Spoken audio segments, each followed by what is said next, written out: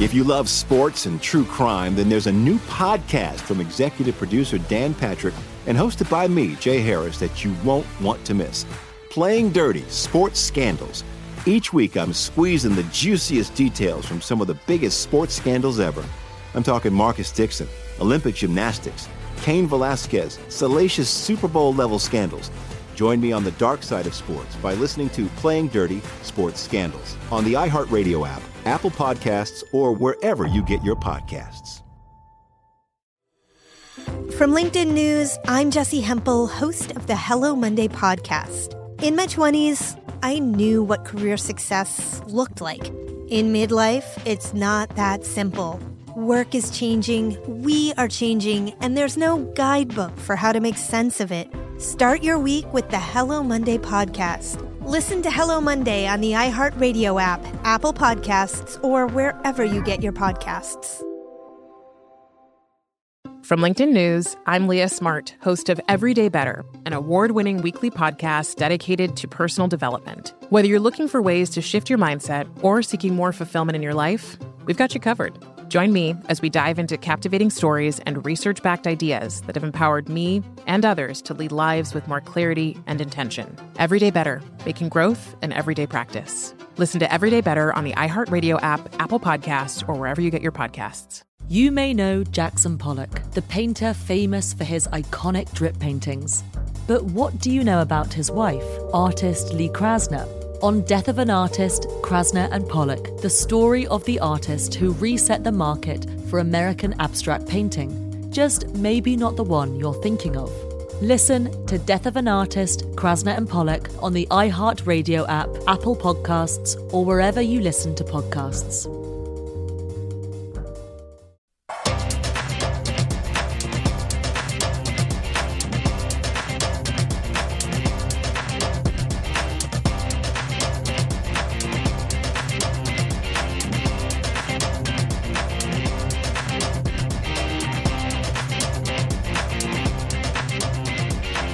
Good afternoon. Welcome back. Betting Across America. We are presented by BetMGM. I'm Mike Pritchard, your host live from Las Vegas. Your other host live from Denver, Colorado, James Salinas. James, we got breaking news from the National Football League. They informed clubs that COVID-19 outbreaks among unvaccinated players could lead to forfeiting games and also loss of game checks. So this has just got real in the National Football League in terms of what they want from their players going forward. So from a betting perspective, you got some players out there talking about they don't believe in vaccinations and all this stuff. So does that, I don't know, give you pause in any way in terms of approaching the season with this memo being released by the National Football League?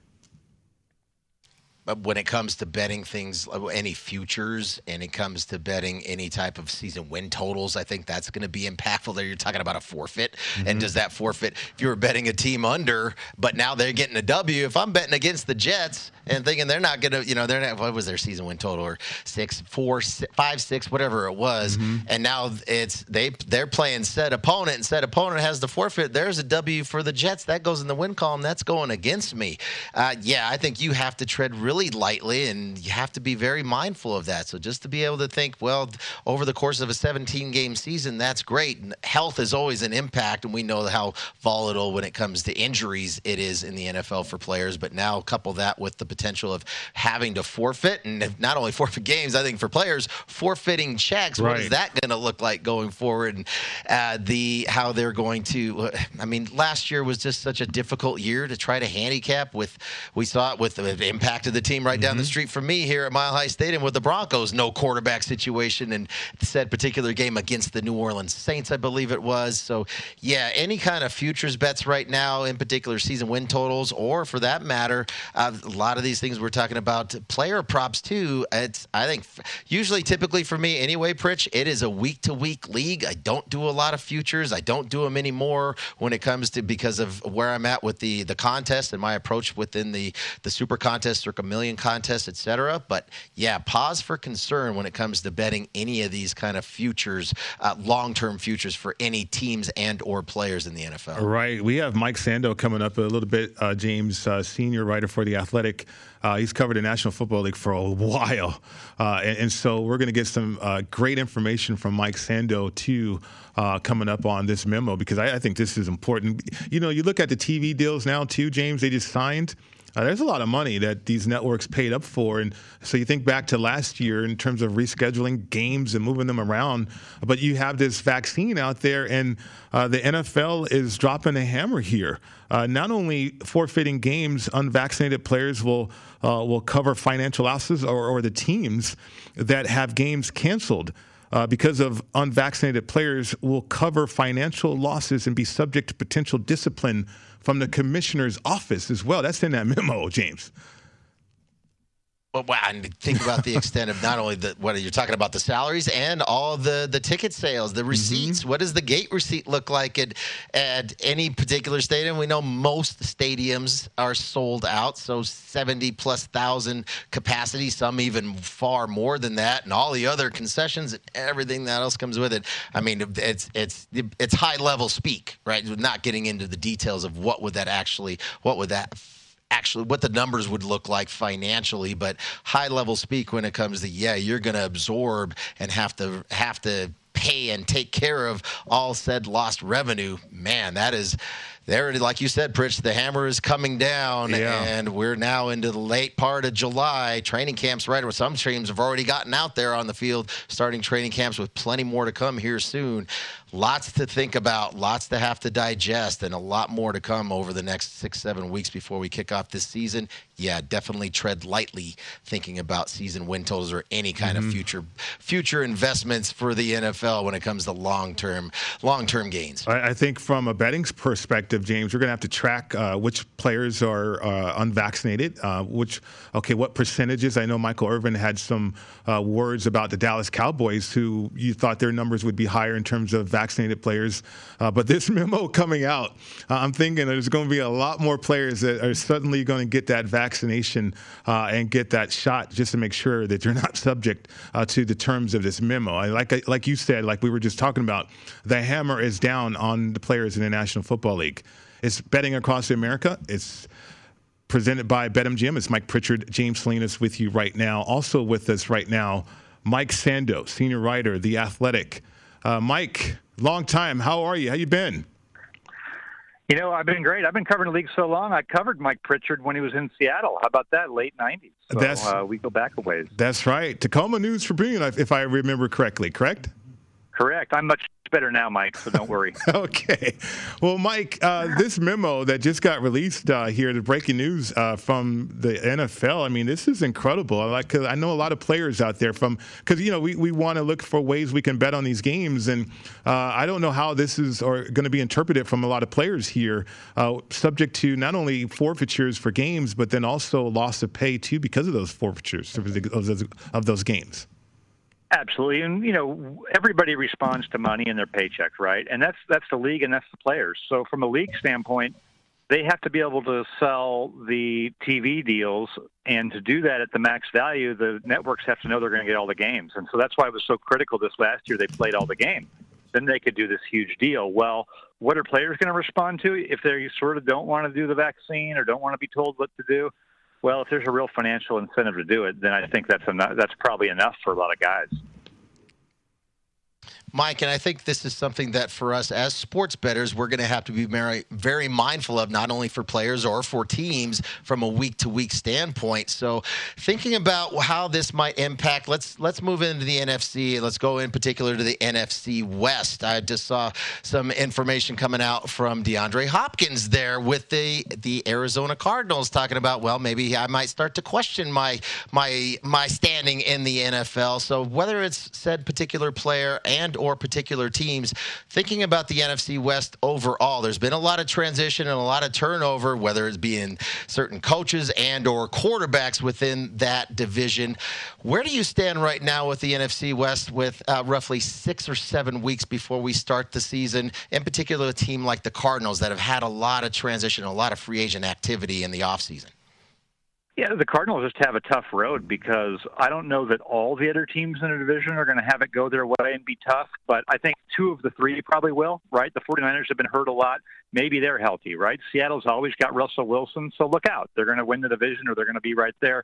And now the Rams have some question marks on defense with a new coordinator, but really good players. They have a better quarterback now, so it's a minefield in that division. And when I look at that team trying to put together sort of a all-star team from 5 or 10 years ago. You're bringing in guys like J.J. Watt and A.J. Green, who to me have been great players, but I don't think those are your foundational building block leaders at this stage of their career. Is Kyler Murray that player, right? They've subtracted, is Cliff Kingsbury that coach? They subtracted Larry Fitzgerald. So I look at them as a team with some names, but what's their leadership? What's their identity? How's it going to go when they inevitably lose some games in that division to tough teams? You know, Kyler Murray, too, he's such a dynamic player, Mike. And I just wonder, the Cardinals, from within, they probably feel like they can build around him, but they're adding older players like you just mentioned. And so it's really not building around a young quarterback, dynamic quarterback, as opposed to, okay, we need some wins now, and we need to help out Cliff Kingsbury now if we can. Desperation mode, I think the Cardinals will be in 2021. Yeah, and I don't think it means desperation mode like they're a 4-12 team, but I agree. I think there needs to be progress for not just the quarterback, but the team and the standings. They're looking for that. So I'm with you. I think it's a very tough division, and I'm excited about it. I really am. I think you've got 4 interesting quarterbacks or quarterback situations. The 49ers are sort of enigmatic. I love it. I think it's a great division, but it's going to be a hard one to win. So let's go up to the Pacific Northwest then, and let's talk about Seattle and Russell Wilson. And I want to know from your perspective here, we've seen a change when it comes to the offensive coordinator there in Seattle, and heard some things from Russell Wilson in the offseason, tired of getting hit as much as he had throughout his career, and so used to seeing Russell Wilson just look like Fran Tarkenton of old, skipping and running all around for his life in the backfield there. What do you anticipate the offense with the new coordinator situation coming in for the Seahawks?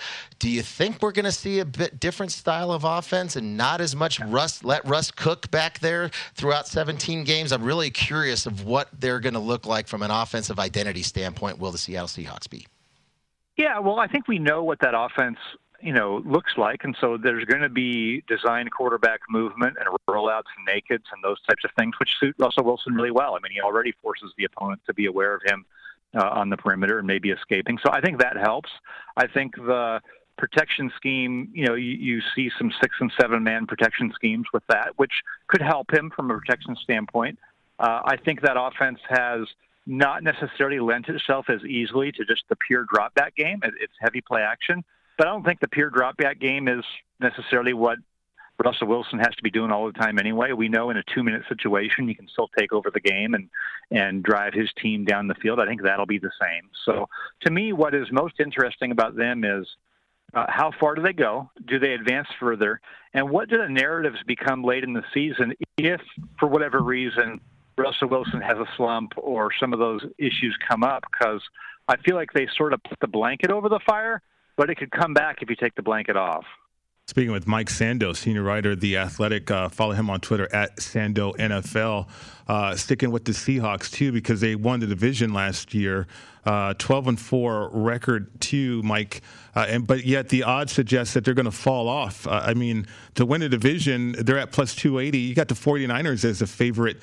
Are the Seattle Seahawks going to fall off that severely? I mean, I thought they were still a pretty decent football team.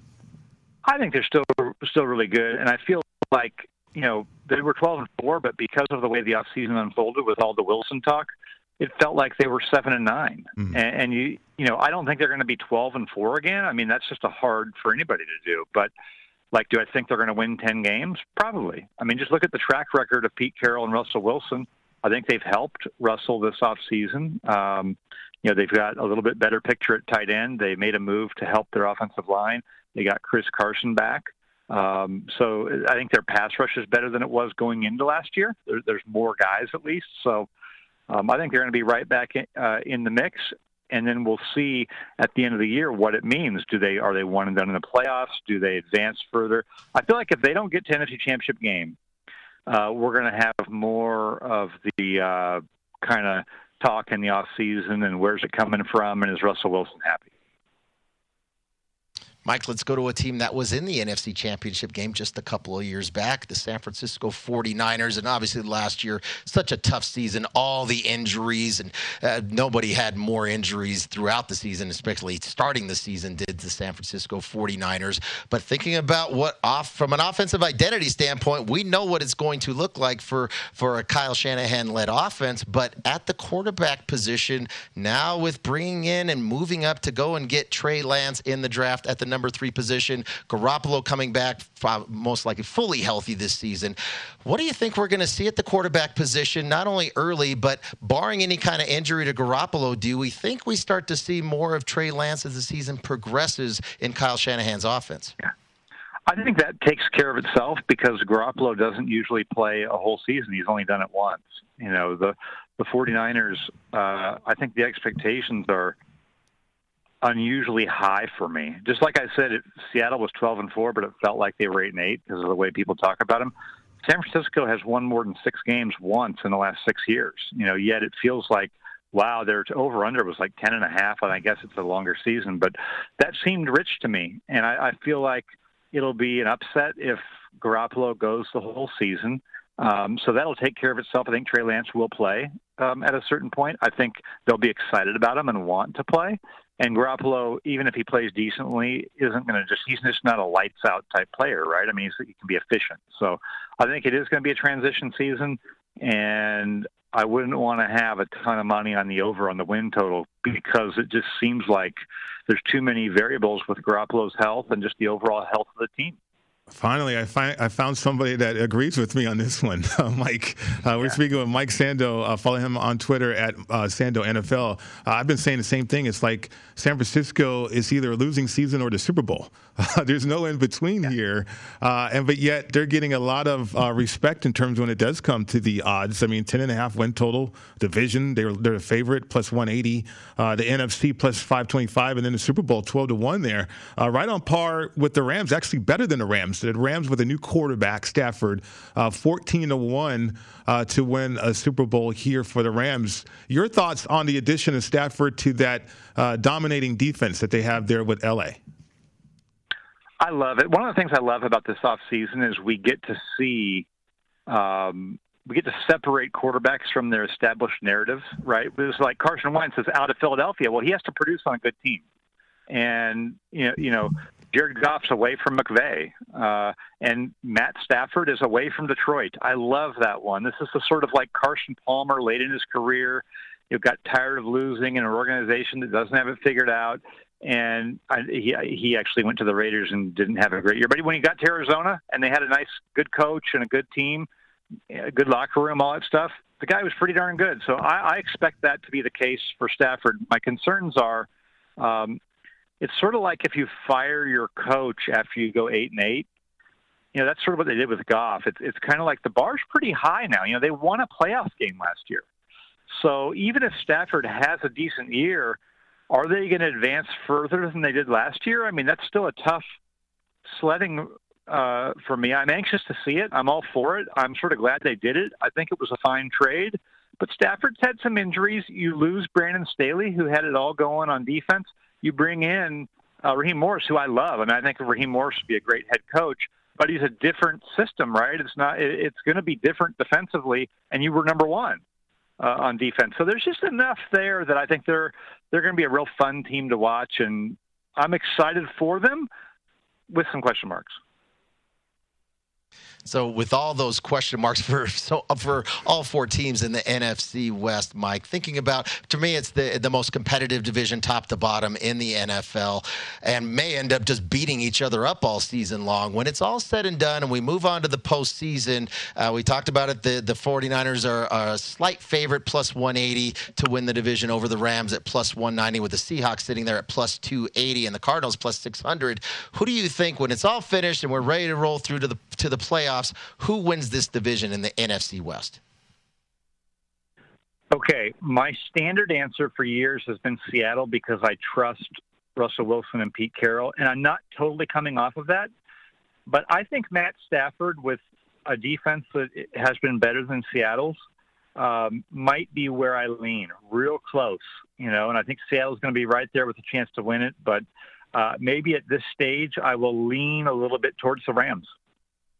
How about that? I think the defense, too, kind of speaks volumes right there in terms of that division for sure. And the best chance when you team that up with a quarterback, Mike Sando, covers the National Football League, senior writer for The Athletic, also on Twitter at Sando NFL. Speaking of which, Mike, I've never seen what's going on in terms of quarterbacks speaking up, wanting to be traded.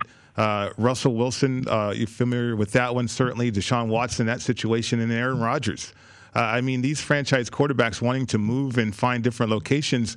What do you think happens? I don't know so much with Aaron Rodgers this year, but certainly looking down the line, these quarterbacks speaking up more and more. Yeah.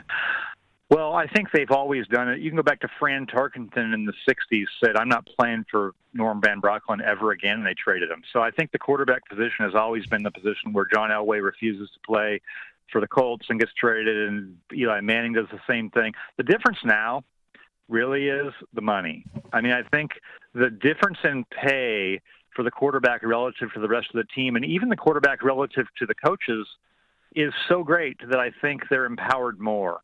They can really make it tough on you. I think Rodgers probably plays there this year. I don't think he'll go to camp right away. I think week one he's probably there, but he gets it to a situation where maybe he's going to be traded after the year. That seems sort of like the middle ground to me, and he's out of there. So that's how I see that, and I think it is a little different than it's been in the past, but it's sort of just an extension of how it's been in the past. Mike, staying in the NFC overall, thinking about the Bucs and the season that they had last year, now a full offseason for Tom Brady and that offense, the entire team as far as the starters back here. Is there any other teams besides the Bucs in the NFC that you can potentially see being able to knock off Tampa and represent the NFC in the Super Bowl? Oh, absolutely. I think Green Bay could. I think the Rams could. I think depending on how Seattle comes together, they could. Any team that has a good quarterback and a good defense certainly could beat them. We saw some ups and downs from them last year, and if you can get after Brady up the middle pressure, that's sort of what the Rams are, right, with Aaron Donald. Certainly have a chance. I think the Bucs are still the favorite, but even when you're a favorite, that doesn't mean that there's like a 75% chance you win the Super Bowl. It just means, you've got a 25% chance maybe, and there's still other teams that could do it and beat them. He's Mike Sando, senior writer of The Athletic. Follow him on Twitter at Sando NFL. Mike, that was awesome. Thanks a lot for your time today. Thank you. Absolutely. There it goes. Hall of Fame voter, too, James. And one of the guys that just has a wealth of information. Anything that you can take away from the NFC West in terms of that division based on what Mike had to say? I think his assessment of the San Francisco 49ers is kind of interesting. You talked about it. Somebody that finally agrees with you, Prince, that you're thinking that maybe the expectations are a little too lofty and that they're not gonna be able to be achieving some of those numbers that we've seen, whether it's the win total or actually winning that division, the NFC West. All right, there you have it. Great information right there from Mike Sando. Come up next on the program, more media days, the Big Ten. We break down those championship odds. Coming up next.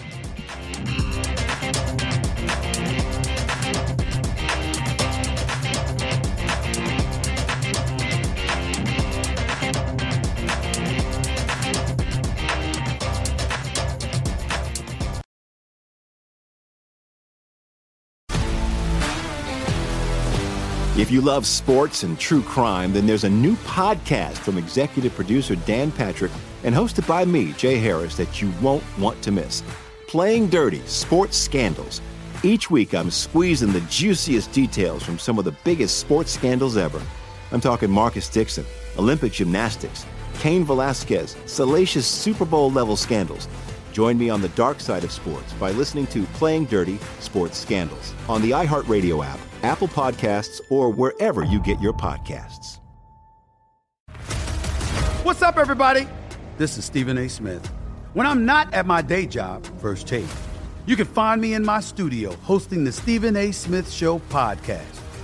Tune in every Monday, Wednesday, and Friday, at the very least, as I bring you all new episodes that feature the biggest headlines in the world of sports, pop culture, business, and politics.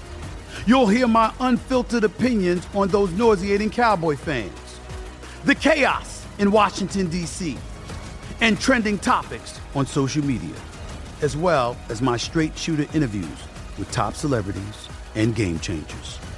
And I occasionally give out love advice. Yes, it's true. If you want to know my true feelings about something, I'll give it to you straight. So, listen to the Stephen A. Smith Show podcast on the iHeartRadio app, Apple Podcasts, or wherever you get your podcast. From LinkedIn News, I'm Leah Smart, host of Everyday Better, an award-winning weekly podcast dedicated to personal development. Whether you're looking for ways to shift your mindset or seeking more fulfillment in your life, we've got you covered. You can build internal resources. That's what the study of psychology is about, building internal resources. Turning towards is one of the most important elements of successful relationships, no matter what kind of relationship it is. The thing that underpins all of this productivity stuff is finding a way to make the journey itself enjoyable. The journey is the destination. The beauty of uncertainty is infinite possibility. When you don't know what's next, you don't know what's next, and thus anything can be next. Join me as we dive into captivating stories and research-backed ideas that have empowered me and others to lead lives with more clarity and intention. Everyday Better, making growth an everyday practice. Listen to Everyday Better on the iHeartRadio app, Apple Podcasts, or wherever you get your podcasts. From LinkedIn News, I'm Jessie Hempel, host of the Hello Monday podcast. In my 20s, I knew what career success looked like. In midlife, it's not that simple. I've been a journalist for 2 decades, writing cover stories for Business Week, Fortune, and Wired.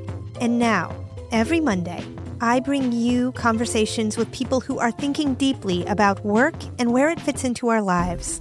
Like Microsoft CEO Satya Nadella on growth mindsets. The learn-it-all does better than the know-it-all. Or MacArthur Genius winner Angela Duckworth on talent versus grit. Your long-term effort and your long-term commitment are surprisingly important. Each episode delivers pragmatic advice for right now. Listen to Hello Monday on the iHeartRadio app, Apple Podcasts, or wherever you get your podcasts.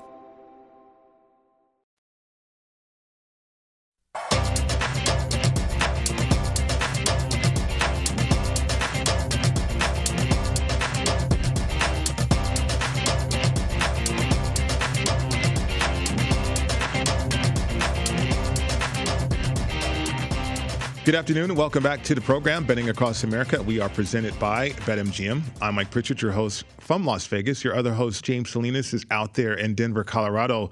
James, the Big Ten, they had their media session, and Ohio State's the favorite, minus 200, Wisconsin plus 700, Penn State plus 800, Iowa plus 900 here for the championship odds there for that Big Ten conference. Your thoughts?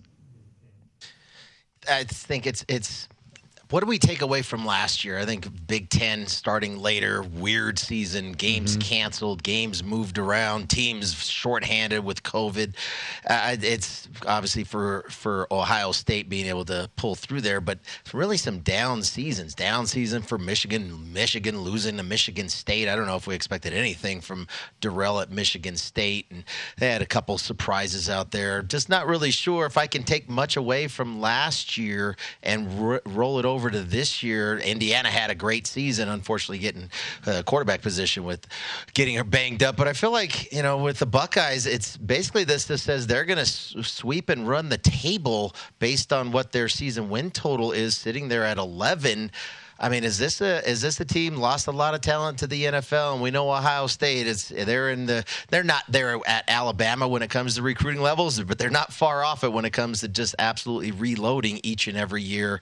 Can you find one in here? Is Ohio State, clearly right now, they are the best team in the Big Ten, but can they go unscathed throughout a whole season? Especially also one of the other factors we still got to consider, Pritch, we were talking about in the last segment with the NFL and the COVID issues and forfeits, et cetera. That's going to apply to college football, because the one thing in college football as well, Pritch, they're not going to have the flexibility to reschedule games and move things around. That's not going to happen to a certain extent like it did last year. So here, I mean, if we're looking at season win totals, sitting there at 11 for Ohio State, potentially there's somewhere it's juiced plus money to the under. That might be where I'd look. I just don't know if that's a team that is going to go unscathed through the entire year. No, I agree with you on that one. 11 games, that win total is lofty right there. And the minus 200, I'm surprised at too, only because Wisconsin's plus 700.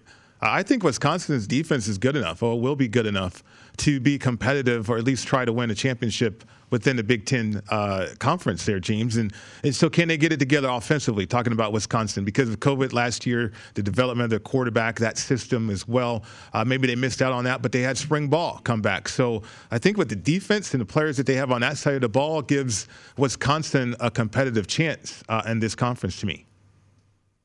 Yeah, and the question will be the offense, and we didn't see any of it last year. And just, again, hard to take away what we saw last year and apply to this year with so many of those teams in the Big Ten. But thinking about digging into their schedule, they're going to have, for the most part, the games, their tougher games are going to be at home. They get to host Michigan.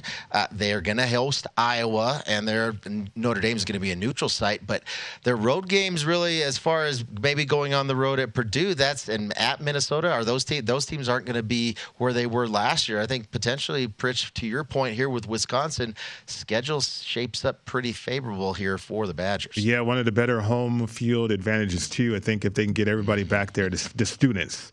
I'm looking for Wisconsin to rebound that way. Plus 700. I'm surprised at that one, though. But I'm not an odds maker. So, Ohio State, they're going to have to replace a phenom at quarterback. Which they do that. They always recruit the best athletes in the country. That's without a doubt. Ohio State will be stacked with athleticism. It's just can they put it together? Do they have enough time to do that with Wisconsin breathing down their necks, though? And that's just it, too. You talked about Fields and not being there. Not only his talent, but we know how tough he was and suffering. It's getting tagged the way that he did in the semifinal game against Clemson, playing through it. It clearly impacted him in the championship game against Alabama. But just that toughness and that leadership that he brings, you can replace a lot when it comes to talent and plug and play with the reload and the quality of recruits that they get there at Ohio State. But leadership takes time, and just plugging somebody in to say he is going to be now the new leader in the face of, at least on this side for the offense for Ohio State. Big loss with Fields. So I'm looking at that. I agree with you too, Pritch, at plus $7 for Wisconsin playing out of the West. We're going to see regression out of Northwestern. Iowa, we know what Iowa is. I think that's probably the showdown. Wisconsin versus Ohio State. You get them plus 700. It's much better now than what it'll look like you make it to that Big Ten championship game. Yeah, we had Alabama only minus 165 to win their conference. Clemson was minus 900. Ohio State minus 200 right here. So a lot of variance here in terms of conference odds, championship odds to begin the season, which is right around the corner. Look forward to that college football betting guide, only $19.99 right here at vsin.com/subscribe. Coming up next on the program, AFC East receiving totals. This is coming up next.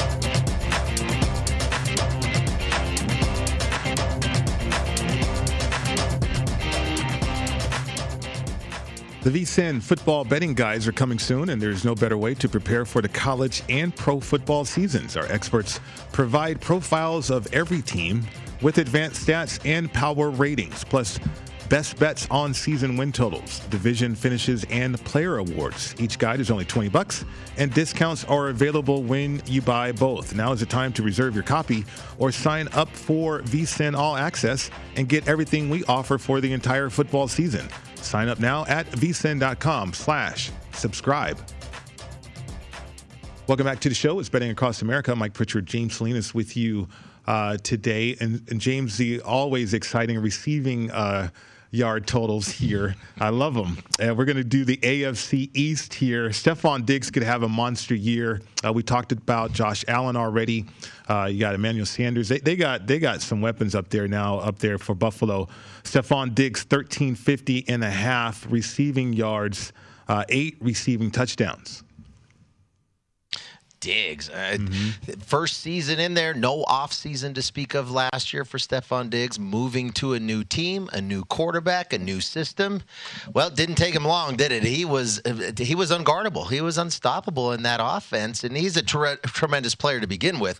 And then they really, as the season progressed, really found other ways to be creative. We talked about that before with the offensive system there with Brian Daboll in Buffalo and the maturation and the growth of Allen at the quarterback position and all the empty sets and just creativity out there for Diggs. He had 127 catches, 166 targets. Pritch, I mean, basically getting 10 targets per game. Are we going to see regression? I don't think so. He's a talented receiver. That offense is only going to continue to get better. Now you have a full offseason to even, plug some more pages into the playbook and find other ways for Diggs to get out there and get mismatches. I think that's the biggest thing. They went 5 wide and had good protection with Allen making good decisions and being accurate with the football. Man, that's going to be tough for defenses to contend with again this season, even tougher than last season. So, yeah, I mean, as far as Diggs is concerned, he's a tremendous player and found an offense totally suited to his talents too, and it's only going to get better for him. So as far as that yardage total for him is concerned for Diggs, there'd be only way for me to go last year with the amount of receptions. 127, 1,500 yards plus. Make it the over for me with Diggs. He's going to have a great season. I mean, add the extra game there too, and add Emmanuel Sanders, who, some people will say, oh, he's going to take away targets from Diggs. And I'm like, no, I think what Buffalo is going to do is they're going to move him around, which they already do. They're going to move Diggs around the offense, whether he's going to be in a slot, strong side, or weak side, single side receiver, which makes him more dangerous because you can't focus in on him as a defense. So you got to play true to what you do. So the addition of Emmanuel Sanders, I think, helps out Diggs. I agree. I think with the way you talked about it with Diggs, being able to move him inside and outside of the numbers, so many different formations, just going to take advantage. They clearly did it. They did it. It was a work in progress as the season progressed for the Bills. And now, again, this full offseason, I think that's just something we can't – if we're looking for how teams and or players performed last year, and in particular for the offense with the Diggs coming over, not having that time and off-season time to work through things, no preseason games to get acclimated to your new teammates, your new quarterback, your new system. Man, Diggs would they hit it off right away. It's only going to get bigger and better. He's going to have, again, I think the Buffalo is going to be tremendous offensively, and Diggs is going to be a big part of that, Pritch. How are you looking at Devontae Parker and Jalen Waddle and their totals, receiving totals? Because Waddle's at 724.5. 5.5 receiving touchdowns, James. And then Devontae Parker, he's at 799.5 receiving yards. I think there's only so many footballs to go around. Plenty of opportunity. There's plenty of talent out there at the wideout position, but is that going to be the focal point? Is that what it's going to look like? We're talking about yardage, so you're wanting some bigger plays, some explosive plays, not just everything short and yards after the catch. And they have the ability, does it both with Waddle and Parker, to make plays with their feet. But yeah, what is the offense going to look like? You were talking about it earlier in the first hour with the coordinator piece and what that's potentially the identity of this offense going forward, and the limitations with Tua with his ability to push the ball down the field with any velocity and accuracy, and the fact that they're probably going to need to run the football. And I think with Gesicki at the tight end position, I think maybe he might be featured more. Big target there, 6'6", 250, has good hands. He got targeted 43 times when Tua was on the field last year. That might end up being more so the way to go there with Gesicki.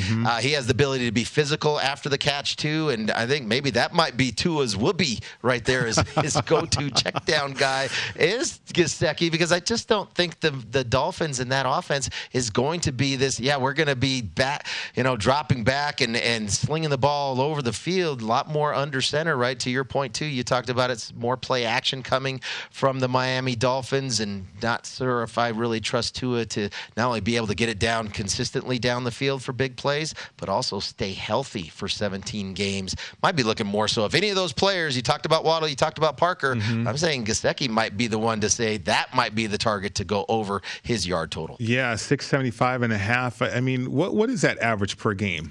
Quick math. Is it around 42 yards a game as a receiver or a tight end for 17 games? I mean, that's doable, right? And I might be high on that estimation, too. And I think so. Yeah, and I think for Gesicki, he has the ability to make plays and after the catch break tackles, because he is such a big body out there, and he's a good athlete. He had the speed. He had think about the combine and all those things for whatever it's worth. His speed. He has the speed there, but also leaping ability. He's a good athlete. He's got good hands. He's strong too, 6'6", and it's all strength. He can break tackles, and I think that where you're trying to get 40+ yards per game. I think that's where, again, Tua and his whoopee needing to check down, that's probably going to be his ultimate. That might be, forget about his check down, that might be option 1 and option 2 in so many plays. I mean, come on. I think I could go out there and catch an average 40 yards a game at this point. In today's NFL, are you kidding me? No. I mean, just under 40 yards right? You can't get up there. You can't get jammed anymore. You can't hit anybody. You have to lay out. Yeah. So not only from getting off the line, getting clean breaks off the line, but full well you're going to have the ability to break tackles because guys just aren't allowed to hit. And so we do see a lot of missed tackles and broken tackles because guys are very conscious. Not only it cost their team 15 yards, also gets them fined. We're talking about going into their pocketbooks too, with leading with the helmet and all these other hits that are deemed illegal now in the NFL. It's so hard to look at these receiver numbers and say, I want to go under. Yeah, either that's more difficult than we're leading on, or Tua is he's going to stink this year. I mean, that's ridiculous to me for these receiving totals right there. Coming up next on the program, we got the NBA championship to discuss about next year, as well as some more thoughts on the draft. JVT's joined the program. All that more coming up next right here on VSiN, the Sports Betting Network.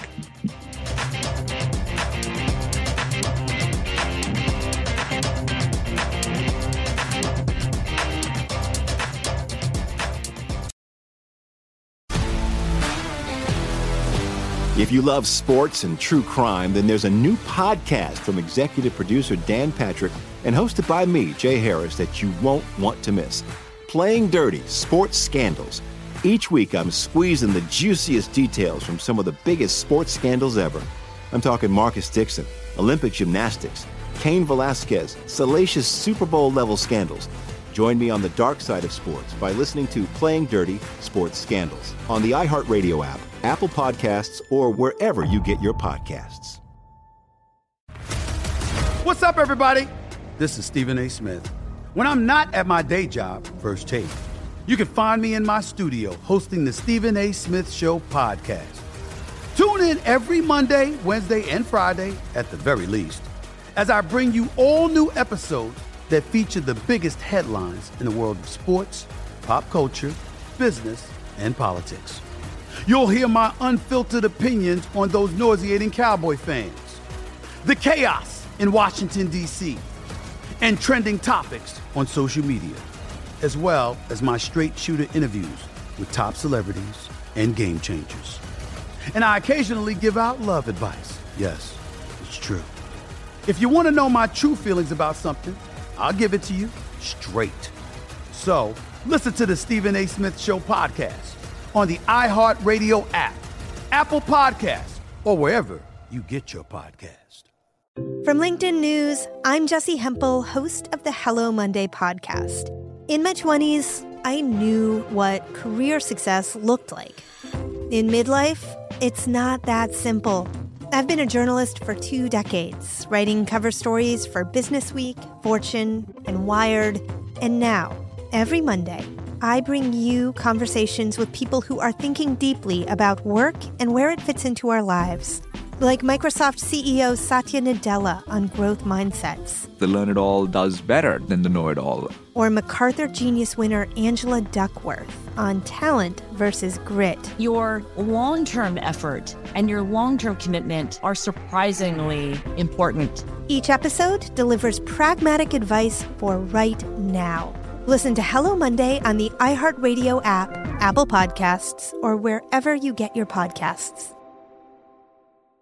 From LinkedIn News, I'm Leah Smart, host of Everyday Better, an award-winning weekly podcast dedicated to personal development. Whether you're looking for ways to shift your mindset or seeking more fulfillment in your life, we've got you covered. You can build internal resources. That's what the study of psychology is about, building internal resources. Turning towards is one of the most important elements of successful relationships, no matter what kind of relationship it is. The thing that underpins all of this productivity stuff is finding a way to make the journey itself enjoyable. The journey is the destination. The beauty of uncertainty is infinite possibility.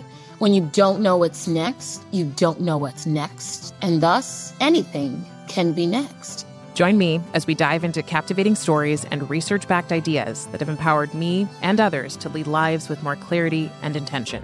Everyday Better, making growth an everyday practice. Listen to Everyday Better on the iHeartRadio app, Apple Podcasts, or wherever you get your podcasts.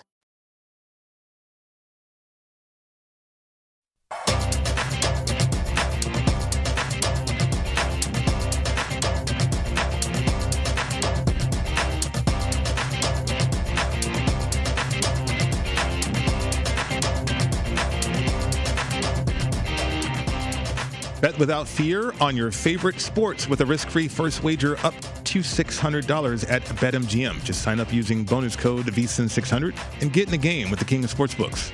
Once again, it's promo code VSIN600 to make your first bet risk-free up to $600. It's a new customer offer, paid and free bets. Visit BetMGM.com for terms and conditions. Must be at least 21, Colorado, Indiana, Iowa, Michigan, New Jersey, Nevada, Pennsylvania, Tennessee, Washington, D.C., Virginia, or West Virginia. Excludes Michigan. Disassociated persons. Please gamble responsibly. Gambling problem, 800-522-4700. In Colorado, Nevada, Virginia, and Washington, D.C. 800-270-7117 for help in Michigan. 800-GAMBLER in New Jersey, Pennsylvania, and West Virginia. 800-BETS-OFF in Iowa and Tennessee. Call or text the red line, 800-889-9789. In Indiana, it's 1-800-9-WITH-IT. Promotional offer not available in Nevada. Welcome back to the show, Betting Across America. Mike Pritchard, James Salinas, your host today, and happy to bring on to the program right now Jonathan Von Tobel, VSIN Senior NBA Analyst. JVT, how are you? I'm good, man. I'm good. Yes, basketball season's over, but basketball is not. It's the summer of basketball, Olympic hoops, summer league, and then October will be here before you know it, huh? I know, right? Right around the corner, really. Yeah, NBA Finals deep into July. Go figure. But we do have the Olympics, JVT. I think I saw on Twitter where, people are going to kind of eat their words a little bit about doubting Team USA with the exhibition games. They're minus 350. I suspect that you're all over Team USA when it comes to the Olympics.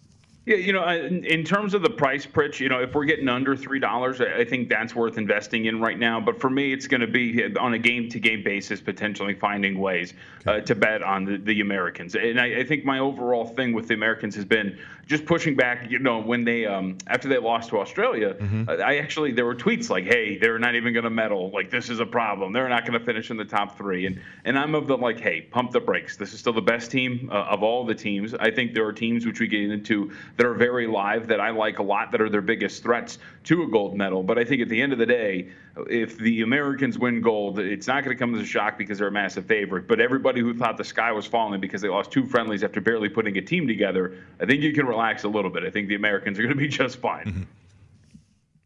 JVT, so talk about that. Think about, aside from USA basketball, and we know it's a team sport, takes time, you have chemistry, you have a few guys that are still, we're not sure when they're going to get to Tokyo, that were just in Milwaukee the other day. We were talking about Booker and Drew Holiday, and Middleton is part of that roster. Thinking about the roster for some of these other teams, because internationally, when you talk about international basketball, these are guys that have played together for a long time, and so they have that chemistry on the court. I'm looking at numbers here to win the gold medal with Australia, plus 750, Spain plus 900, France plus 1,500. Do you have any interest, or do any of those teams and or numbers interest you as a potential upset for the gold medal in the Olympics? So out of all the teams, if we're talking that aren't the Americans, James, the one that I like the most and the one that I have a future on is the Australians. The Boomers are really good, but the market has adjusted. There was a shop that fell asleep a little bit on these numbers. I got them at 20-1 to win a gold medal, and now they're in the range of 750 or 7-1, depending on where you look, and that's an adequate price. If you look at what the Australians have, names that people will recognize: Patty Mills, Joe Ingles, Matisse Thybulle, Aaron Baines. This is a quality team in terms of NBA players. There's shooting, there's defense, there's cerebral play. It's a really, really good squad. And it's a squad that has consistently gotten a little bit better and is pushing for their first medal, but it's beyond that, right? Josh Green coming off of an up-and-down year for the Dallas Mavericks in terms of his rookie season, but a quality player. College basketball fans will remember Jock Landale. Jock Landale, really good basketball player, just played 41 games for Melbourne in the NBL, and in those games, 16.4 points per game, 54% shooting from the floor. He's improved as a shooter as well. So there's some depth and some quality pieces for this Australian team. I like them a lot. And so, at 750, I think those numbers are right on. If you can shop for anything a little bit more and like over 8-1, there are a lot of books out there that are offering these. If you can find a book that fell asleep a little bit on the odds like I did, it is worth looking at. There's also other ways to attack it, right? In terms of, there's some shops that offer index props, best finish outside of the Americans, right? Taking the Americans out of the equation, the Australians should be the favorite there and worth looking at. But I think at the top of the list, the Boomers for me are the biggest threat for the Team USA to win gold. I like that team a lot. See, that's interesting to me because I was wondering, as a bettor, how do you get there? Betting against, or not betting against Team USA, but you're looking at prices and you're looking at different countries, even though it's the Olympics, right? I mean, we're supposed to be allegiant to the United States, but not really when it comes to cashing tickets. I was going to say money over country, right? Money, I think that's exactly right. How it's supposed to go, Pritch. But no, and this is, I can see where you're going, right? And remember, we got to remember the format too. We should point this out. There are 3 groups. The top 2 teams from each group will make it, and then the two best third place teams will get in as well. And then it's not seeded; it's actually drawn. There will be a draw in terms of the knockout stages, and that's how they will formulate the bracket. So a friendly draw could really help you out in any one of these future cases, Pritch. But I think if you get a friendly path here for the Australians, that is one that you're going to find yourself, if you have a very good ticket on them like I do at about 20-1, in a gold medal game against the Americans. You can get off it anyway, work with something in that range. So that's always part of it too in terms of the approach. But the Australians too, I think, are going to be a bet-on team kind of as they move forward, especially when it talks about group play, when you talk about if they do run into the Americans in the knockout stages before the gold medal games. It's a team that the market was a little slow to catch up on when these odds were first posted. And so maybe this is going to be a way, as we go game to game here, to kind of get something back here with the Australians as well, since the futures market has moved on from them, is to look at them from an ATS standpoint on a game to game basis, because they are a very quality team and the market seemed to be pretty low on them early on. JVT, thinking about luck of the draw and the ping pong balls, or however they do the draft lottery in the NBA. That's going to transpire a week from today, I believe. And thinking about the Pistons, they got the luck of the draw, and they will be drafting, and the odds-on favorite to go number 1 in the NBA draft is going to be Cade Cunningham. It's 5,000 to 1. We can skip over that. We know Cade Cunningham is going to go to Detroit, but then it gets a little more interesting as we go to pick number 2 with the Rockets, or pick number 3 with the Cavaliers, and so on. Have you done anything with the NBA draft? Have you made any plays when it comes to certain players going to certain teams, or draft position when it comes to said particular team early in the draft? Have you had any plays in the NBA draft coming up next week? Are you looking to make any plays come draft day? Well, James, this is where I wish I was in a market like yours, because there were quite a few things in these draft odds when they first got posted in places like DraftKings that were off and incorrect in my mind, and the market has corrected them. One of the biggest corrections that we have seen, and I think that is correct, Evan Mobley, when these numbers first got posted, was the odds-on favorite to go 2nd overall to the Houston Rockets, and that was something I just didn't agree with at all. I think Jalen Green is probably going to be the guy there. You mentioned it. Cade Cunningham, some spots as high as minus 8,000 to be the 1st overall pick. It just makes sense. sense. Everything in terms of the tea leaves pointing in that direction as well. Again, don't know if Cade Cunningham is this big. There's this big of a gap in terms of him as a prospect, but it just seems like that is going to happen based on all the information out there. But a Jalen Green going to Houston, still a price under $2, I think is worth laying. If you look at just Houston, right, again, all of this stuff is important, whether it's information, but remember, construction of front offices, that's important too. This Houston Rockets front office still has a lot of people in that front office with ties to Daryl Morey. Daryl Morey is a guy who is not going to spend a first pick like that on a big guy, right? And you just look at the roster.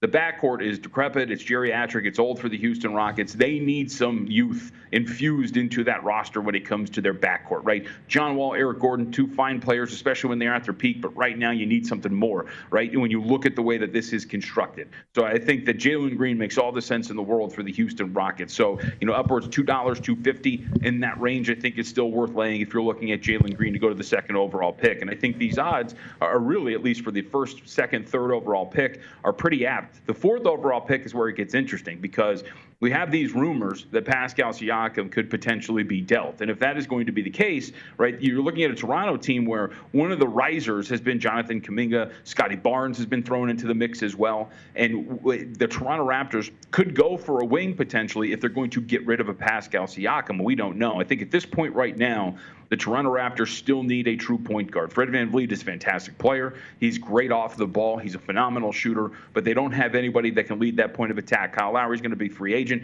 And what better way to move on from Kyle Lowry than to draft your point guard of the future, which would be a Jalen Suggs type. And you can see Jalen Suggs in the range of about $1.40, $1.50. That's a price worth laying to there for the fourth overall pick. But I'm still a little jaded because out here we don't really have much in terms of the NBA draft market. And when I saw Mobley as an odds-on favorite, the light bulb went off, and I was like, man, if you can go and you can get Green at a plus price to go second overall, and you could have, but that adjustment was fixed. It was pretty quick. Yeah, JVT, we do have futures about the championship next year. You mentioned it. October is going to be right around the corner. Yep. Two players that could opt out. I don't know what's going to happen, Chris Paul and Kawhi Leonard. I don't know if that's going to affect things. But how are you thinking about next year or later this year in terms of the futures market with these NBA teams?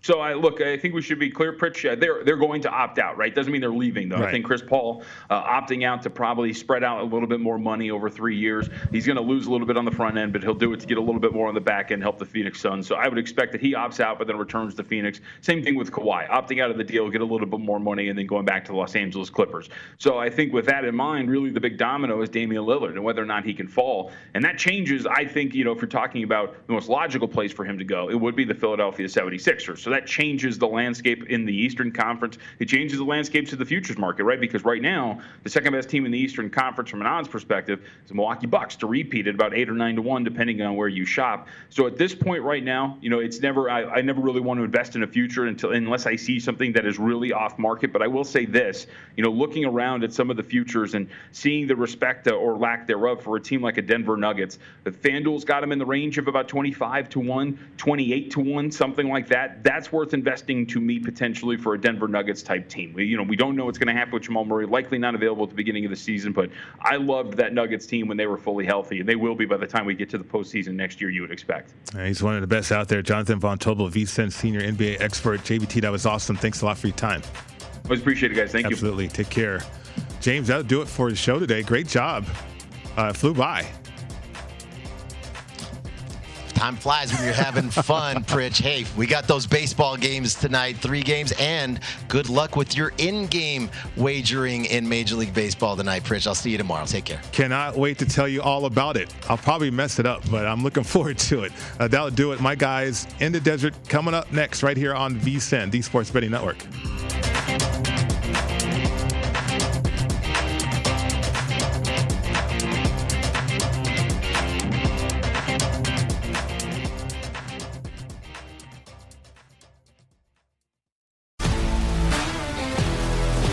If you love sports and true crime, then there's a new podcast from executive producer Dan Patrick and hosted by me, Jay Harris, that you won't want to miss. Playing Dirty: Sports Scandals. Each week, I'm squeezing the juiciest details from some of the biggest sports scandals ever. I'm talking Marcus Dixon, Olympic gymnastics, Cain Velasquez, salacious Super Bowl-level scandals. Join me on the dark side of sports by listening to Playing Dirty: Sports Scandals on the iHeartRadio app, Apple Podcasts, or wherever you get your podcasts. From LinkedIn News, I'm Jessie Hempel, host of the Hello Monday podcast. In my 20s, I knew what career success looked like. In midlife, it's not that simple. Work is changing, we are changing, and there's no guidebook for how to make sense of it. Start your week with the Hello Monday podcast. Listen to Hello Monday on the iHeartRadio app, Apple Podcasts, or wherever you get your podcasts. From LinkedIn News, I'm Leah Smart, host of Everyday Better, an award-winning weekly podcast dedicated to personal development. Whether you're looking for ways to shift your mindset or seeking more fulfillment in your life, we've got you covered. Join me as we dive into captivating stories and research-backed ideas that have empowered me and others to lead lives with more clarity and intention. Everyday Better, making growth an everyday practice. Listen to Everyday Better on the iHeartRadio app, Apple Podcasts, or wherever you get your podcasts. You may know Jackson Pollock, the painter famous for his iconic drip paintings. But what do you know about his wife, artist Lee Krasner? On Death of an Artist, Krasner and Pollock, the story of the artist who reset the market for American abstract painting. Just maybe not the one you're thinking of. Listen to Death of an Artist, Krasner and Pollock on the iHeartRadio app, Apple Podcasts, or wherever you listen to podcasts.